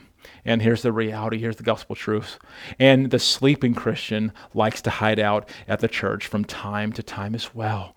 Instead of being active and participating when the church needs you the most, you try to hide out in church from time to time. Here's number 2. Jonah slept in a place where he could not help with the work that needed to be done. He strategically positioned himself in isolation from community. And here's the gospel truth. And the sleeping Christian stays away from the work of God too. The sleeping Christian will position themselves to stay away from anything that resembles gospel work. Is that you today? Are you a sleeping Christian? Here's number 3. Jonah was asleep while there was a prayer meeting occurring on the upper deck. They were praying and pursuing and trying to discover what they needed to do. But here's the gospel truth. And the sleeping Christian never really likes to join prayer opportunities either. Are you that Christian whenever they say like, hey, we're going to have a prayer Sunday, a prayer walk, and you want nothing to do with it? Warning sign, Christian. Warning sign that you might be asleep. Who doesn't want to communicate and be in the presence of the Lord, who boasts all those things we talked about today? Peace and joy and love and perfect counseling, and you don't want to talk to him on a Saturday morning prayer walk. You may be a sleeping Christian. Number 4, Jonah slept and had no idea of the problems surrounding him. And here's the gospel truth. And the sleeping Christian doesn't know what's really going on either, because they're too busy being asleep and they've removed themselves from any reality of what's going on. They have no perspective. Is that you? Are you a sleeping Christian in that way? Here's number 5. Jonah slept when he was in great danger to avoid life. He was avoiding life. And life for him was in Nineveh. And life for him was in the commands of the Lord. And life for him was to speak the commands of the Lord. And life for him was to challenge the Ninevites. And life for him was to offer them a beautiful opportunity of redemption. And he was avoiding that. But here's the gospel truth. And the sleeping Christian is in danger, but he doesn't even know it. And is that you? Are you in danger? Are you trying to avoid things and avoiding God and avoiding people and avoiding your sin and avoiding the reconciliation story that you need to have with brother or sister so-and-so, yet you don't even know that you're walking into a great ocean and whale of danger yourself? And finally, number 6, Jonah slept well, though many men needed his assistance. Like, it doesn't say that Jonah was going in and out of a cat nap. It says Jonah was fast asleep.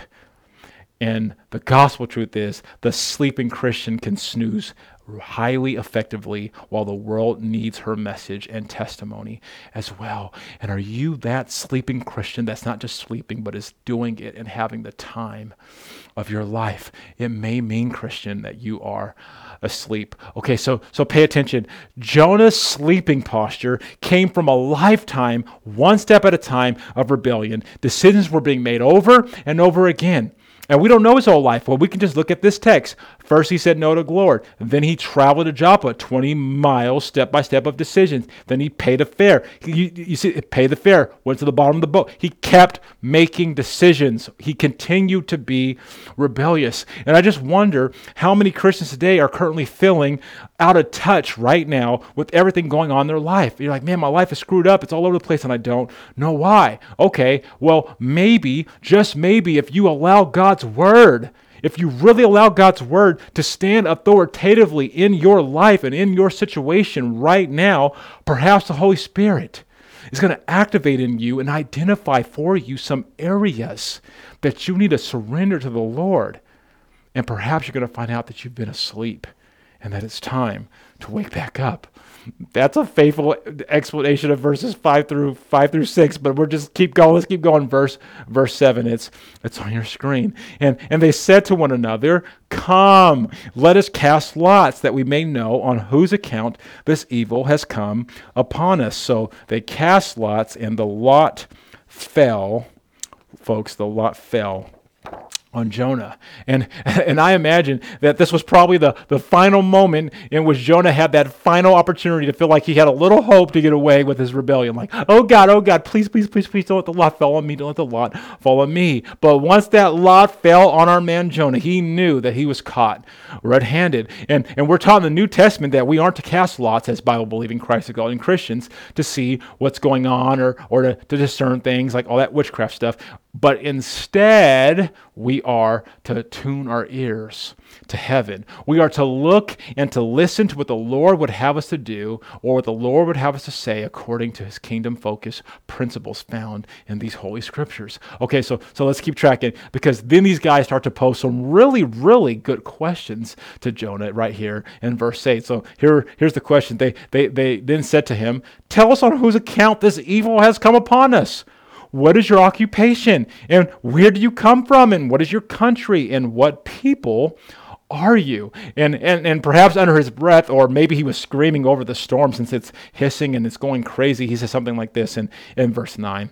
"I'm a Hebrew, and I fear the Lord, the God of heaven, who made the sea and the dry land." And here's what's crazy. Even today, maybe in your own life, you ought to consider where you're at right now.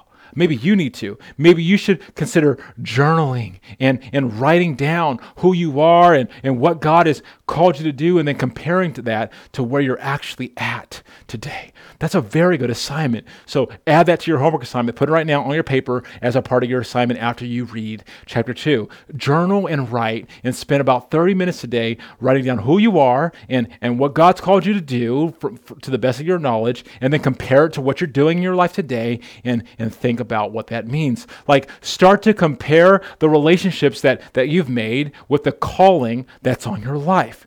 Be honest, though, when you do it, and be genuine, and look at the direction and look at the relationships that are in your life right now, and compare that to what God is calling you to do and who God's calling you to be, and see what the genuine results are. Because here is Jonah telling these men that he's a Hebrew. Track with me, lean in, look at.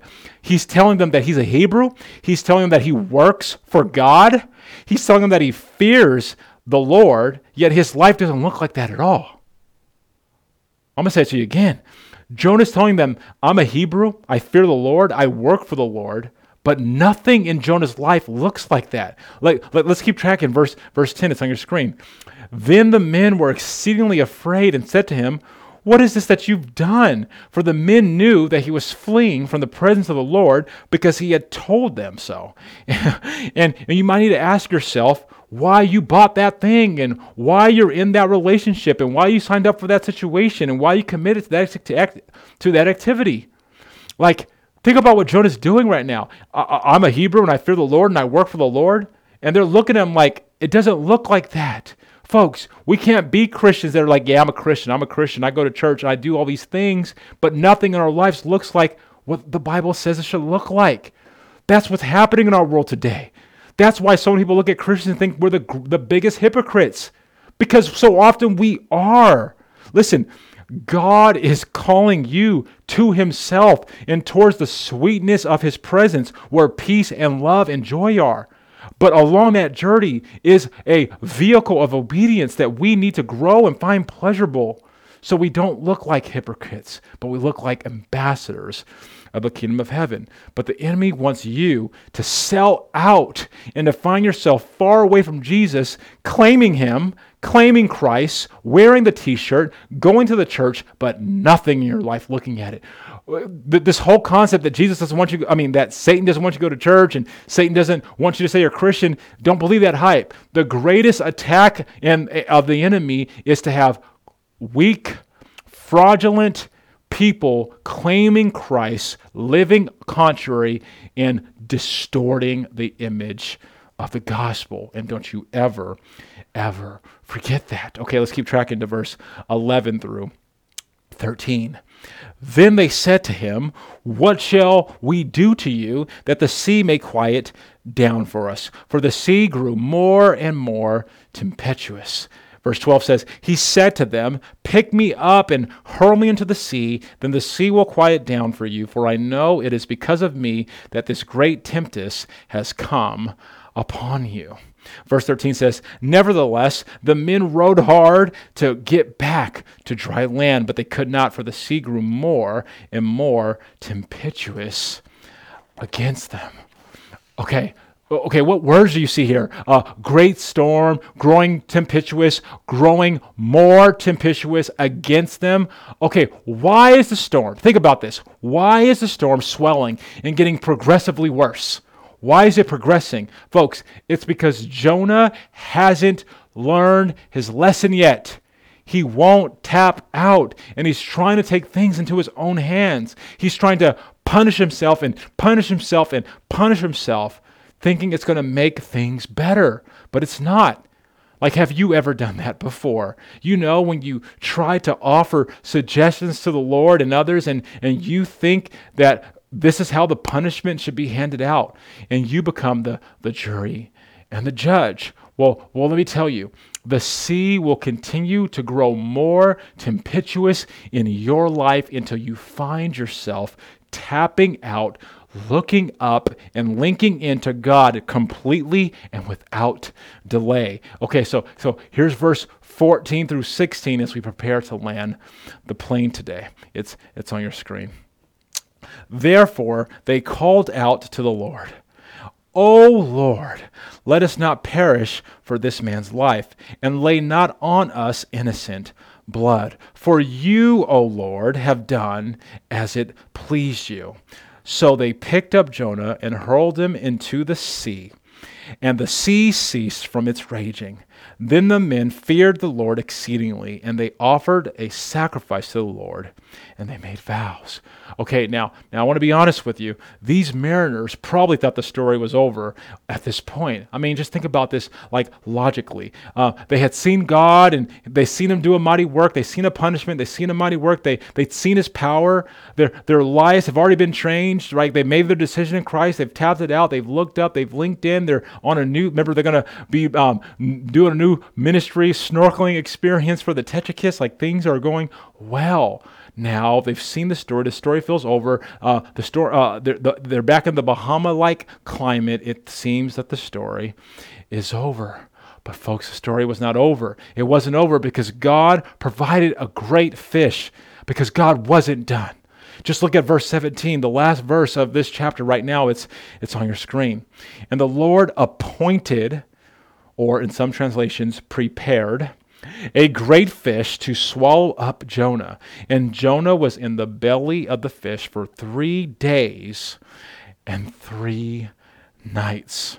Okay, now next week, we're going to be studying this word, appointed or prepared. I want to put it back on your screen right now. This word right here, and the Lord appointed and prepared a great fish to swallow up Jonah. We're going to be studying this word, appointed and prepared, because God had made this storm in advance for Jonah in order that he would be rescued. Like, have you ever wondered why Jonah was in the fish specifically, though, for 3 days and for 3 nights? Well, I can't wait till you do your homework this week as you read through chapter 2 of Jonah, and read through it slowly, because you will see as you read through Jonah's prayer to God, and though it won't officially say that the end of the prayer was at the end of the 3rd day, it's safe that we could assume that. Most theologians agree with that at the end of his prayer was simultaneously the end of that 3rd day. And what you're going to see, and what I'm going to unpack for you next week, is some very serious implications and life applications that are going to change your life if you have an open heart and a soft mind. Because on the first day, Jonah was probably saying, this whole thing is crazy, and I'm probably going to die in here, and I'm in the fish. But by the 2nd day, I imagine that Jonah was probably thinking, okay, I'm going to die in here. It's 104 degrees, and the gastric juices are killing me. My skin is being burnt off. But by the 3rd day, Jonah was like, you know what, Lord? I've been thinking about this since I'm still not dead yet, and if you would receive me as your prophet again, I'm ready now. If you would offer me grace and kindness and keep me alive, and since you keep keeping me alive, I'm ready to tap out now, and I'm ready to offer my life as a living sacrifice to you. Like folks, can't you see throughout these 3 days and these 3 nights, God is preparing Jonah's heart. Wow. But what is he preparing his heart for? To tap out and to get active so he can go and call out to this great city. Folks, Jesus himself would share this very same story with his disciples. And he would tell them, guys, just like Jonah did, I'm going to take on punishment for 3 days and for 3 nights. And I'm going to take on great discipline for these 3 days and these 3 nights. And Jesus did this, folks, in order that he could rescue me and he could rescue you, so that we would not have to have the heavy weight and burden of this punishment over us that we could never possibly pay in the first place. And he did it so he could offer through his blood on the cross, with his Father's glad agreement, deliverance and forgiveness.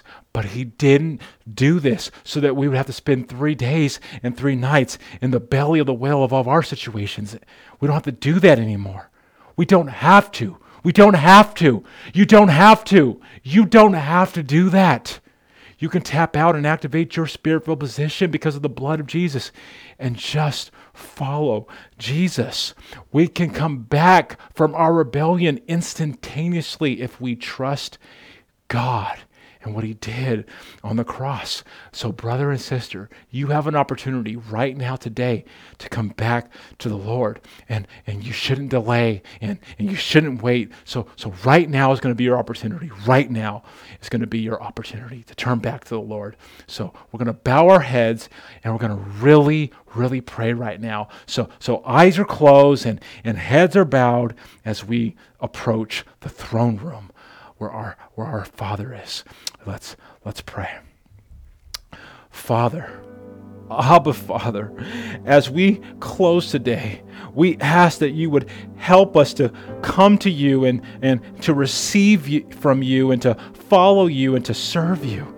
You have asked us to set down our weights and sins that so easily entangle us in order that we wouldn't have to be punished for those sins, because Jesus spent 3 days in the belly of a tomb, and he did it all so that all of us as rebels at heart might find ourselves reconciled to you, our King. And Lord, I believe there's 2 types of people here right now with heads bowed today, because there are those who have major rebellion in their lives today. They just need to bring everything into submission to you, Lord, so that you might bring that peace they are so desperately looking to find. And yet there's others, Lord, who are sort of doing everything kind of perfect, but there's areas that they know in their hearts, in their lives, they too need to bring into subjection to you. These micro things they know there's not surrendering. And so to those who are macro rebelling and to those who are micro rebelling, we all need to tune our muscles of obedience to you, Jesus, today. And so I pray that each person is just saying, I surrender. I surrender. Like Jonah on the 3rd day, I surrender to you, Lord. So right now, with your heads bowed and your eyes staying closed, I want to invite everyone listening to this sermon right now to just raise their hand and to say audibly, I surrender. Say, I surrender, Lord. Say it loudly and say it aloud like you mean it. Say, I surrender. I surrender. And as you keep your hands raised, I want everyone to repeat after me and to say these things. So you got a hand raised and you're repeating after me these things, and I only want you to repeat them if you mean them from the bottom of your heart. Lord, I don't want to rebel anymore. Say that. Say, Lord, I don't want to rebel anymore. Lord, I give my life to you. Yeah, say that. Say, I give everything to you. Come on, talk to your Creator today, your Creator King. Come on. Forgive me of my sins. You know them all, God. Forgive me. Say that out loud. Say it out loud. Be proud and aloud. Say, clean up my life and use me for your glory. Say that today. Oh, man. Say, I'm a child of the Most High, and my decisions matter. Say that. Say, I'm a child. Yeah. Say, I'm anointed with the Holy Spirit, and I'm equipped with power of life and death, and I choose life. Say that in your own words. Say you're equipped, and you're choosing life today. I'm just imagining the people of God and the voices that are all being heard. Hear your brothers and sisters right now and find strength in the plurality of this community. Say, use me for your glory, God. Say that. Use me for your glory. Say, forgive me for my pride and my rebellion and my hardened heart. Come on, say it, people of God. Say, forgive me, Jesus. I'm a sinner, and I want to follow you. Say that from the bottom of your heart. Okay, now, I want you to keep your heads bowed. I want you to put your hands down. And I want you to listen to me as I land this plane. You have every opportunity today to be so infinitely valuable to the kingdom of God, and so infinitely valuable to your family, and so infinitely valuable in your marriage, and so infinitely valuable as a parent, and so infinitely valuable as a friend. And and as a brother and as a sister, as a son, as a coworker.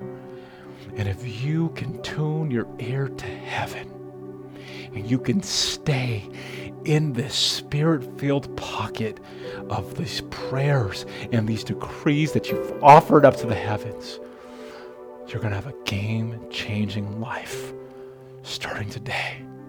Believe that by faith. Holy Spirit, help them where they have doubt. It's in your beautiful name that we take all this to your throne room and we believe upon it. And the people of God said, amen. Grace and peace. Until next time.